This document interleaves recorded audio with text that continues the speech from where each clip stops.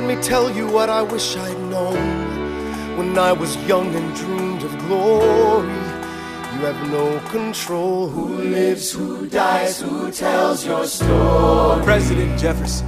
I'll give him this. His financial system is a work of genius. I couldn't undo it if I tried. And I tried. Who lives, who dies, who tells your story? President Madison. He took our country from bankruptcy to prosperity. Welcome to Detroit Today on 101.9 WDET. I'm Stephen Henderson, and as always, I'm glad you tuned in. That was Who Tells Your Story, the closing number from the musical Hamilton, which is centered around the theme of our show today, this idea of who tells your story, who gets to tell your story, who is privileged to tell our stories, and is it okay when people who don't share our experiences try to tell those stories? We want to spend the hour today mulling over that question and talking with you about it. It's a question that a lot of people are asking these days. Recently, a firestorm really broke out after the publication of a book that was titled American Dirt. It's a story about a Mexican mother and son who flee to the United States to escape a drug lord. The book sold for 7 figures. It made Oprah's Book Club, and a Hollywood studio bought the film rights. But now the publisher has had to cancel the book tour and issue an apology. And that's because the book about Mexican migrants and their plight is actually written by a white woman. And that fact has sparked a fierce debate about cultural appropriation, stereotyping, and whether the American publishing industry exploits the trauma of black and brown people for profit. In her own defense, American Dirt author Janine Cummins had this to say on Latino USA, a show that you hear on Saturdays and Wednesdays right here on WDET. No one becomes a writer to make money. No one's going to write a book about migrants thinking, this is my cash cow. I'm going to strike it rich with a book about migrants. That certainly was not my intention. The other thing I will say is this. When I write about trauma and grief, I am writing from my own lived experiences. And I am also aware that I never want to exploit anyone's trauma. Daniel Pena is a Mexican-American pushcart prize-winning writer and assistant professor of English at the University of Houston downtown. He has been vocal in his criticism of American Dirt. He spoke with Detroit Today senior producer Jake Neer about why he's offended by the book. Having lived and worked in Mexico for years, there's so many Mexican journalists who have died trying to tell the truth. And I think to even undermine that truth, whether it be in fiction or whether it be through some kind of sort of propaganda, I think there's a lot of disservice that book does, not only to sort of the way in which Americans view Mexico and maybe sort of the propaganda that, maybe Trump or others have sort of created around Mexico, but these sort of mythologies that I think the book really amplifies. And so for me, having that, those mythologies or those mistruths, those half-truths, not only sort of out there, but sort of amplified by Oprah or amplified by the New York machine, it really does undermine the truths that those Mexican journalists have died trying to tell. The truth that is that, the drug war, as we know it in Mexico, is largely a creation of Americans' desire for drugs, Americans sort of profiting from arms sales to Mexico, but also America's involvement in Mexico via the Merida Initiative and others. And one thing that I really tried to explore in my own novel, Bang, was the lines between cartel, autodefensa, and the military are really blurry. And so it's a very complex geopolitical and complex market situation. The short of it is that the drug war is sort of fueled by black markets and consumptions for American consumption or appetite for drugs, but you can't fight a market with a standing army. And I think one of these things that American Dirt sort of, it doesn't necessarily speak directly toward that, but one of these things that it really sort of speaks toward are the mythologies around the drug war and the way it impacts Mexican lives on the ground, in the way in which sort of there's a lot of sort of half-truths that are sort of perpetuated in that book. Yeah, expand on that a little bit. When it comes to the characters themselves in this book, they're fleeing a drug lord and coming to the United States. What were some specific moments in their story that stood out to you that felt either incomplete or stereotypical or inaccurate? If you've studied the cartels at all, and I'm not saying it's hard to talk about all of them in sort of a broad stroke umbrella because they're very different. Even ideologically, they're very different. But usually any kind of hit is going to be a very clean operation. You're not going to walk into a quinceañera like on the first pages and spray it. Of course, that happens. You sort of see these sort of the ways in which in the news that those are the things that become sensationalized. But most of these hits are very specific. If anybody who's spent time in Mexico or has family in Mexico or knows anybody who's coming, from Mexico to the United States, they wouldn't. If this protagonist who's a bookseller and has the means and owns property in Mexico, it's pretty easy for that character to have gotten a travel visa to visit the United States. So, for instance, that character would not be taking the Bestia. The Bestia does not pass through Acapulco even. And so these are basic things that, the book gets wrong.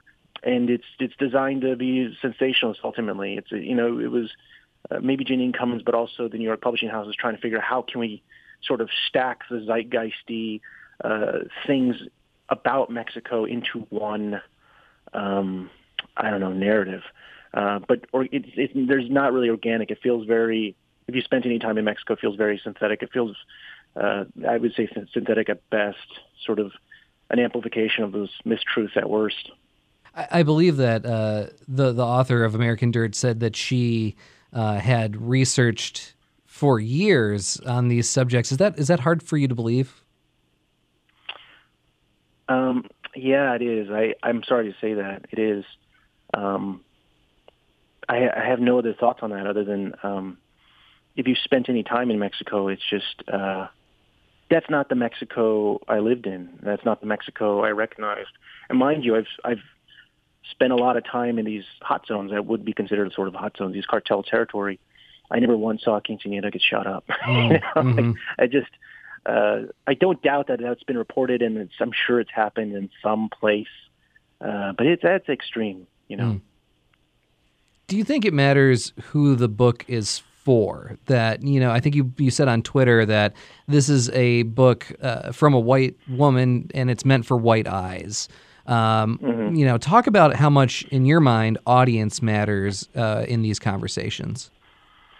Yeah, Janine Cummins has been out, and she said this in the book. It's in the book that she hoped to be a bridge. She hoped to sort of give voice to this sort of, I think she called it a faceless brown mass. But to this end, she writes about wanting to write for toward empathy or to sort of create empathy. And I haven't come up with this concept, but it was someone very smart, who I'm forgetting their name right now, put out a piece in the Atlantic not too long ago, a book review of American Dirt, and she asked the question, empathy for who? Right? Because this book, at the end of the day, is not bailing those kids who are in cages out of those cages. They're not keeping families who are or who are going to be separated, who are separated, bringing them back together, right? So what is this book actually doing? Who is it written for? And to this end, there's this, I think largely the way this book operates in the American fabric is, in the white gaze, is sort of like, it's a way in which, white people can bear witness to brown trauma without succumbing to kind of any danger to it, and two, really not having to internalize the full gravity of what that means so that they can kind of live with themselves and move on, right? And at worst, I think it perpetuates some of the worst myths about Mexico, which is sort of like there's this old sort of, trope about Mexico. You can trace it back before even Malcolm Lowry, under the volcano, that idea of like, the barbarous Mexico or something like that. But, largely the sort of, if there's any sort of, barbarity, or if there's any sort of like, fallout of sort of, things like the drug war, it's really by American consumption. And so at worst, it kind of takes the whole drug war out of context, where it really doesn't own up to the onus of American involvement, the roots of that drug war in The Bang, I refer to it a lot as America's drug war in Mexico. The the drug war before it was in Mexico was in many theaters before it was in Mexico. Before that, it was the Caribbean. I mean, it literally built Miami skyline. Before that, we obviously, the Pablo Escobar in Colombia. After Mexico, it'll bounce off to somewhere else. And so I think it really perpetuates a lot of myths, a lot of stereotypes, a lot of mistruths about Mexico. And I think the white gaze is receptive to that. Let's talk specifically about the broader issues of especially fictional writing. Authors write about characters who don't fit exactly their experience all the time. I mean, if you're writing a book about a family, you're writing about people of different genders, different ages, often coming from different places. If you want a book that is diverse in its characters, an author needs to write from a number of different perspectives.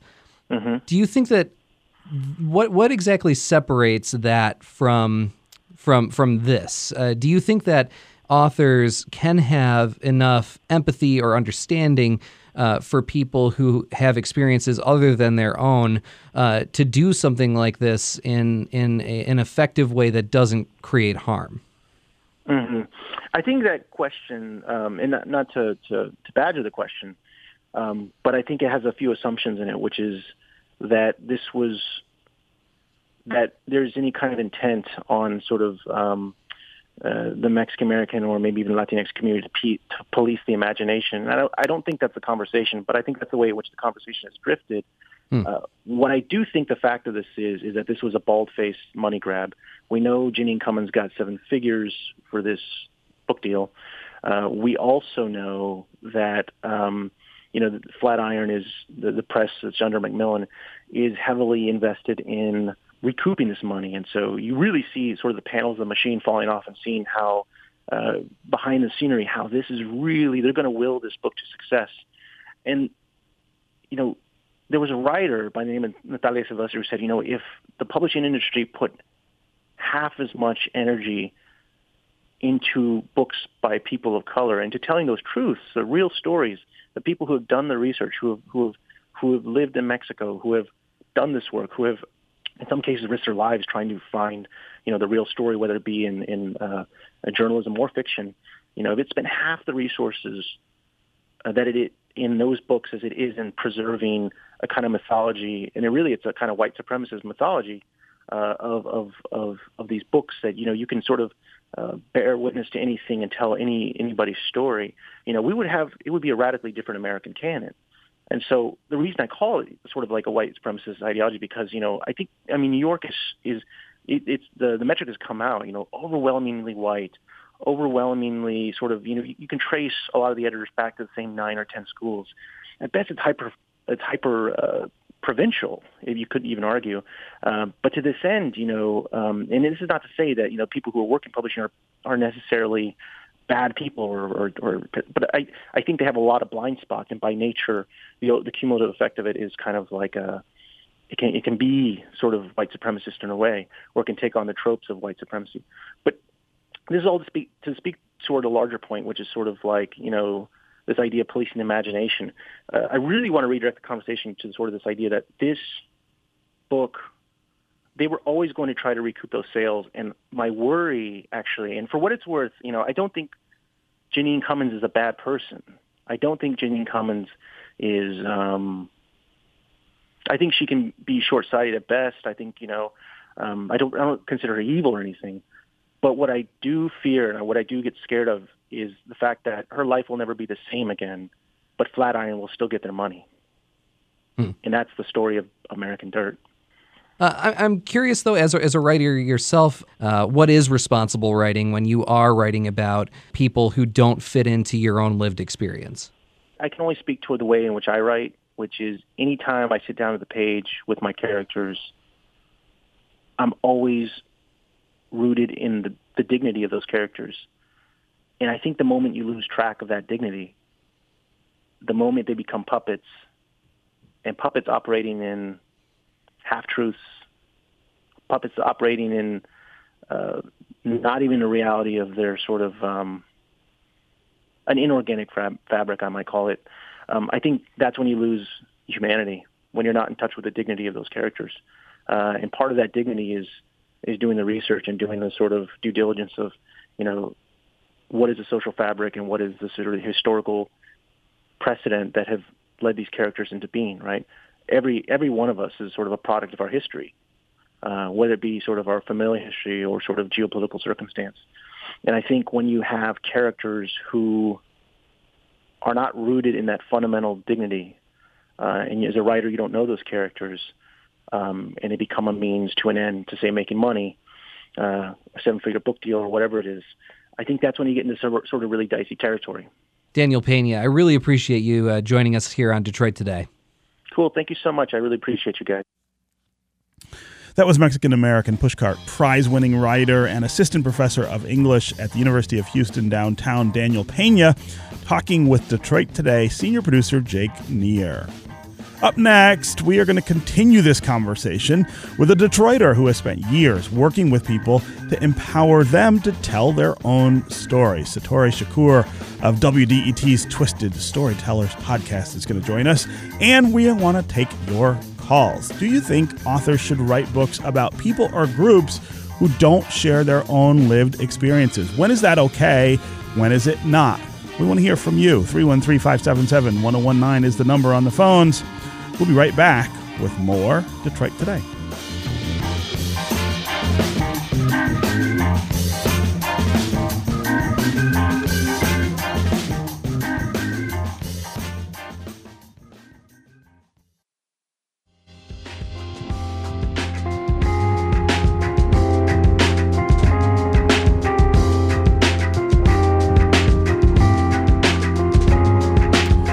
You're listening to Detroit Today on 1019 WDET. I'm Stephen Henderson, and as always, I'm really glad you've joined us. We're talking about stories and who tells stories, how we tell stories about ourselves, and when it's okay for someone who doesn't share our experiences, doesn't share our worldview, to tell our stories. We just heard earlier about the controversy around the book American Dirt, which is the story of a migrant family from Mexico coming to the United States to escape violence. People are upset about that book, not because of its content necessarily, but because of who wrote it. It was a white woman who does not share the experiences of migrants here in America. Is that okay, though? Is that just part of the way that we tell stories about ourselves and each other? Or is it crossing the line? Is it appropriation or stereotyping? We really want to hear from you. Do you think it's okay for people to write stories, whether they're fictional or non-fictional, about people or characters who belong to groups other than their own? Can you think of examples of books, films, or art that made you think about this question or made you uncomfortable because of the author's distance from the subject matter that they were writing about? As always, the number on the phones is 313-577-1019. That's 313-577-1019. You can also go to the WDET Facebook page or to Twitter and put comments there, and we'll try to work you into the conversation. And joining us now to talk about this subject is somebody who knows more about storytelling than almost anyone I know. Satori Shakur is the host of WDET's Twisted Storytellers podcast. She has spent years helping other people figure out how to tell their story. Satori, welcome back to the studio. Thank you. Good morning, Stephen. Yeah, it's really great to have you here. So let's start with this. What are your general thoughts about this controversy around American Dirt and whether it's okay for a white woman to write fictional stories about Mexican immigrants? Well, I'm all about one telling their own story because you have access to the whole world of that story, your feelings, your thought, your perspective, your everything. But having said that, I have a friend, Sarah Bird. She's an author, lives in Austin, Texas. She called me a few years ago and asked me what did I think. She wanted to write a book about Kathy Williams, first female to join the U.S. military, one of the Buffalo Soldiers, female Buffalo Soldiers, and what did I think about her writing Kathy's voice. And the fact that she called me and had the concern, I know her as an author. She's done 10 books. She was doing the Meryl Streep, Oprah Winfrey screenwriting. The sensitivities, I said, well, who else is writing about female buffalo soldiers, black female buffalo soldiers? And I said, well, I think it's okay because at the same time, I have a short story where I used the voice of an Irish ex-nun, Fiona Barclay. I use her, not that I know her world or anything about being a nun, but I wanted to use that character to highlight or be a backdrop for the politics and the issues I was bringing out in the main story. So I'm not here to say whether it's okay or not okay. I think there's freedom of speech. And I think that when you do co-op, like when American Dirt came out, then other people can come in and say their thoughts. It brings it up. I remember when The Help came out, and there was a big controversy about, she's writing. And of course, because a white woman wrote The Help. Yeah. But when I went to see the film, there were some older Black women who were The Help. My mother was The Help. And they came, and we stood out inside the theater for like 30, 35 minutes, the women just pouring out their stories. And so I think it stimulated those women and acknowledged those women who have been on their knees scrubbing floors and nobody thinks about them. They've been invisible. So who is going to write The Help? Because Viola Davis said, I'm never going to play a maid again. And so maids are human beings with politics, lives, activists, and we don't even know about them. So sometimes I think that it's healthy for white people with white privilege to use their privilege to bring forth stories that systemically we are suppressed. So if you have a sensitivity, if you have a good heart, and you have consulted a bunch of people about the story and checked it out, I think those kinds of checks and balances are good. But sometimes we don't have that kind of power or that access to bring out these stories. But once they're out there, then we can have the talking heads on TV. It opens the door, sure. Yeah. I really feel like this is a question about line drawing, right? It's not that there is one thing that's okay and another that's not. It's that how it happens or how it's done really matters. And I think you put it perfectly that sometimes it makes a lot of sense for someone who's outside of a community but maybe has a view of that, an upfront view of that community, to write a story about it. But there's a respectful way to do that. There's a way to not appropriate that group that you're not a part of by doing that. And I think the worst examples, of course, cross that line. But there are lots of examples where people are doing it much better. Yes. And sometimes we don't even know that they're doing it, and we celebrate the novel, and then we find out, they were, and then we get upset. But we all know in our different groups, whatever that group is, we know when that voice isn't ringing true. What? Yeah. It's clear. It's that instant almost. Right? Yes. We know that's not that experience is stereotypical, or it's some point of view that's not. It's not accurate. Yeah. Jenny on Twitter has a really interesting comment. She says, the same publishers or agents who routinely claim they don't know how to position Latinx authors in the market went all in on a 7-figure bidding war when the story was written by a self-identified white woman. She's talking about American Dirt. That's what makes many of us mad. It's worth noting the person who acquired this book is responsible for acquiring The Help as well. This is not a border Latinx issue. The lack of diversity and stringent gatekeeping is well documented and no secret. The mainstream media has reduced the conversation to who has the right to write, when the real question is who gets a seat at the table. I think that's a really interesting insight, and it really reflects some of what you're saying, that we still have these barriers that are erected in front of people of color to be able to tell great stories, and that really is the issue that we ought to be confronting. Yeah, I didn't know you could say that many words on Twitter. But, I think it's a couple of tweets together, right? Let's go to the phones. We got a lot of folks who want to participate in this conversation. Let's start with Maureen in Anna. Oh, we lost Maureen there. Let's go to Supit in Novi. Supit, welcome to Detroit Today. Hey, hi. Thanks for taking my call. Uh-huh. Yeah, so, I thought it's really great to see a person who does not belong to a certain group can understand the pain and take an effort to kind of understand the culture and all the pain a certain group may have to go through. I think it is really good to see this as long as it is not, there is no deceit inside it. I mean, the author is not trying to hide who really she is, and the book, I have not personally read the book, but book is relatively close to the overall picture in Mexico, for example. So I think it's really nice. I mean, we really need this kind of books or culture, literature where a group, the information is getting passed on between different cultures.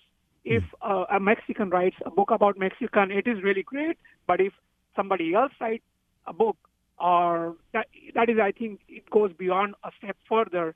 And at this particular time, we need actually this kind of books or literature. That's what I feel. Yeah, super. I really appreciate the call and the comments.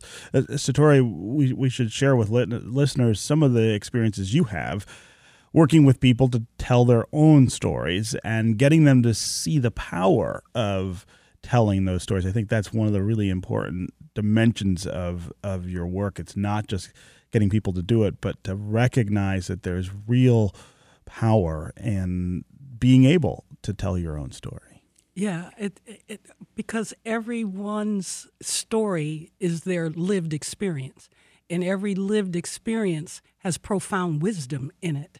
And it crosses and it breaks down barriers, because if you're able to truthfully put forth your experience, it challenges stereotypes that are out there. You have to go, wait a minute, oh, I didn't know that.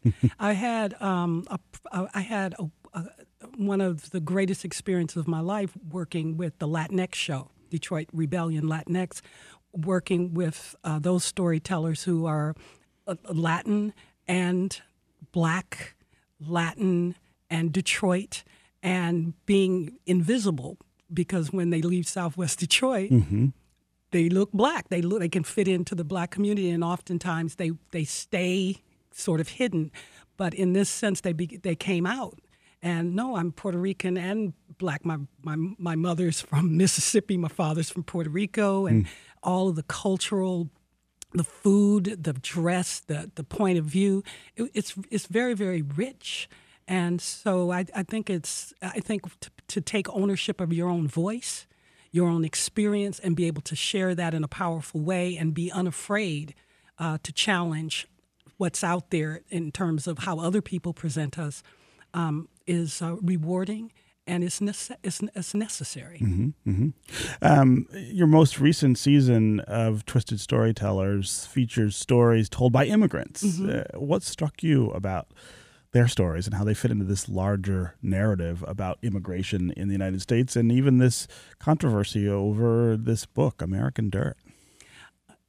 A lot of the stories are about identity. So you're someone in your country. Maybe you're an Egyptian, like Muhammad El Sharqawi. He's telling a story on our next show, and the dating game. And he was dating a Palestinian German woman who was very tribal. He was Egyptian and more progressive, and the culture clash there. And then coming to America, and you're stereotyped as a cab driver or a terrorist or whatever like that. So to be able to tell your story, get the human, to access the humanity from that story, we become more alike than different. But I think highlighting our differences and our cultural differences and our languages and foods and point of views is rich. And we should engage so that we can expand ourselves. because we're shrinking, becoming intolerant and afraid. So when we tell our own stories and we can cry and laugh and relate, it breaks down the barriers, those fears that we have of the other person. Yeah. Again, 313-577-1019 is the number on the phones. Call and tell us if you think it's okay for people to write stories, whether they're fictional or non-fictional, about people or characters who belong to groups other than their own. What is the value of shared experience when we're trying to tell someone else's story? And how powerful is it for us to be able to tell our own stories? Again, 313-577-1019 is the number.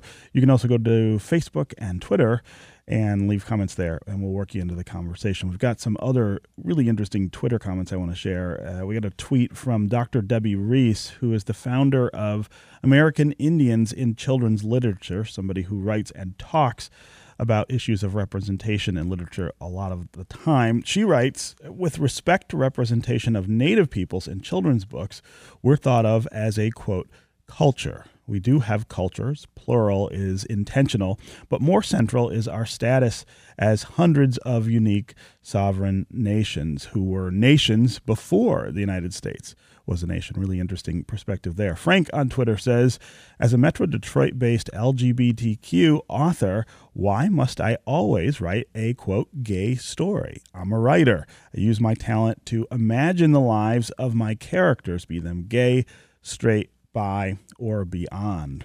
Todd on Twitter says, fiction is a story from the perspective of the writer and experienced by the reader. How to draw a line or create a rule indicating authors must live that experience removes the creativity from the process. The only credible biography, then, is an autobiography. Todd, thank you very much for that thought. Let's go to Renee in Detroit. Renee, welcome to the show. Hey, good morning, guys. Hey, yeah. Can you hear me okay? Uh-huh. Good morning. I love your show, Stephen. I just want to say that. Well, thank you. Listen, I was wondering to put in another question to the, and that is, are we saying who can tell a story or who can profit from a story? Because I think those are two different things. And I think that's kind of where the discussion is maybe leading from with the American Dirt, because, they're introducing how much the author was given, or how much this contract was given, and then the book rights, and it became like colonialism all over again. Like, wait a minute, not only is she telling our story, but she's profiting from a story that the Mexican American community would not receive that same type of contract or lucrative Hollywood deals. Mm-hmm. So I was wondering that because anyone really can tell a story, or even to your guest, her introductory points I agreed with so much, that anyone can position you even to tell a story, or at least position a story to be told. But when you begin profiting from a story, mm-hmm.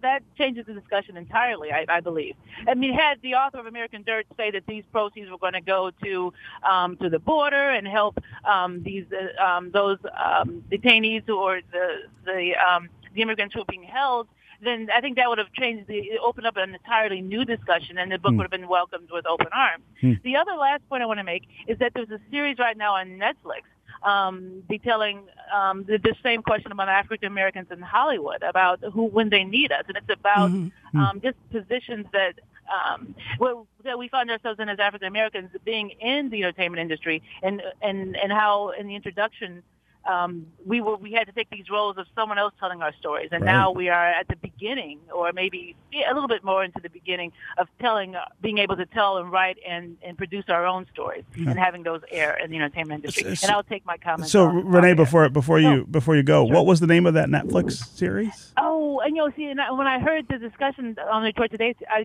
thought you guys wanted to discuss that as well. Oh, it's called When They Need Us, or Now They Need Us, okay. And it's very new. I heard it discussed on NPR just prior to your show coming on the Marketplace Report. Okay. But yeah, that's where I heard it. Yeah, something along those lines. I'll have to check that out, and maybe some of our listeners will too. I had not heard about that, but that's a really interesting take on this whole issue. Satori, before we get to more listeners, I want to talk about how important this subject here is in Detroit. We're a community that has long felt like people come from the outside and try to tell our story. That happens now. People get really upset, and a lot of times people get it wrong, and they perpetuate really bad stereotypes about who we are. Again, it's about lines, right? Can you tell Detroit's story if you are not a Detroiter? I don't think you can really tell the knit and the grit. You can't. I mean, I don't. Somebody said it was way smarter than me. Write what you know. Yeah, right. You know, so that is the first rule of writing, right? Write what you know. Yeah, because you don't really know what's going on in the neighborhood. You don't know what the neighbors are saying. You don't know, and so all you have is access to looking from the outside and maybe interviewing a couple of people, but to live it every day, to feel it every day, to know who you are every day, and then someone misrepresent it. It makes you angry. Yeah. You know, and especially when they present it so violent. You're violent, and it's terrible. Or Detroit, the beautification, the comeback of Detroit, and the downtown is so wonderful, but you leave out these other stories, and I'm so glad for activists who will not let the Flint story die. Right. I love that. Yeah.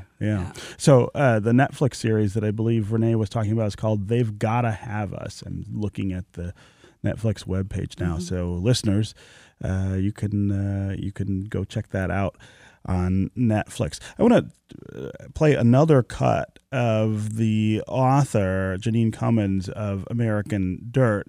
And I want to play this in part to give her more of a chance to talk about why she did the work that she did and how she felt about it. We did extend an invitation for her to come on the show, and she was not able to do that. But let's listen to her talk about the inequity that exists in the publishing industry. So the surprising thing that probably shouldn't have been surprising was that this became very much more a dialogue about the inequities in the publishing industry rather than a story about the book itself. I think there is a tremendous amount of earned frustration among communities of color when it comes to the publishing industry. And, it's not just a very white industry, it's also a tremendously affluent white industry. So I worked at Penguin Books for 10 years, and while most of my colleagues didn't rely on their paychecks to pay the rent, I had to bartend at the weekends because there was no way to earn a living on that paycheck. So, I mean, there she really reflects some of the deeper issues that are going on in the publishing industry, and I think that goes a long way to, understanding where she's coming from in defense of her work. The whole issue of money and being able to make money. I mean, we had a caller who was criticizing profiting off of this kind of work, but the truth is, no one gets into writing to get rich. I mean, it's not about profit so much as it is survival, right? That you need to make money to be able to do the work. So, Tori, I'll give you the last word on this subject before we have to break. Well, I think that this is an issue that, as she pointed out, as I said earlier, goes deeper than just being a novelist and writing a story. It's a fight over the narrative. Because he who can tell the story or she who can tell the story rules the world, and we see that in our politics now. It isn't about the truth. It's about who can win the day on the story. And so whoever has that money, whoever has that microphone, whoever has, and that we know that is a white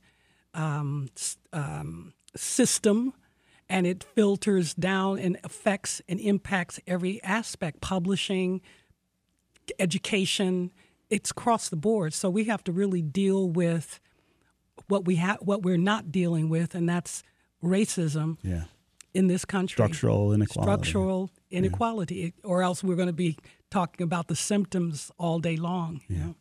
Okay, Satori Shakur, host of WDET's Twisted Storytellers podcast, the city's chief storyteller, as I call her.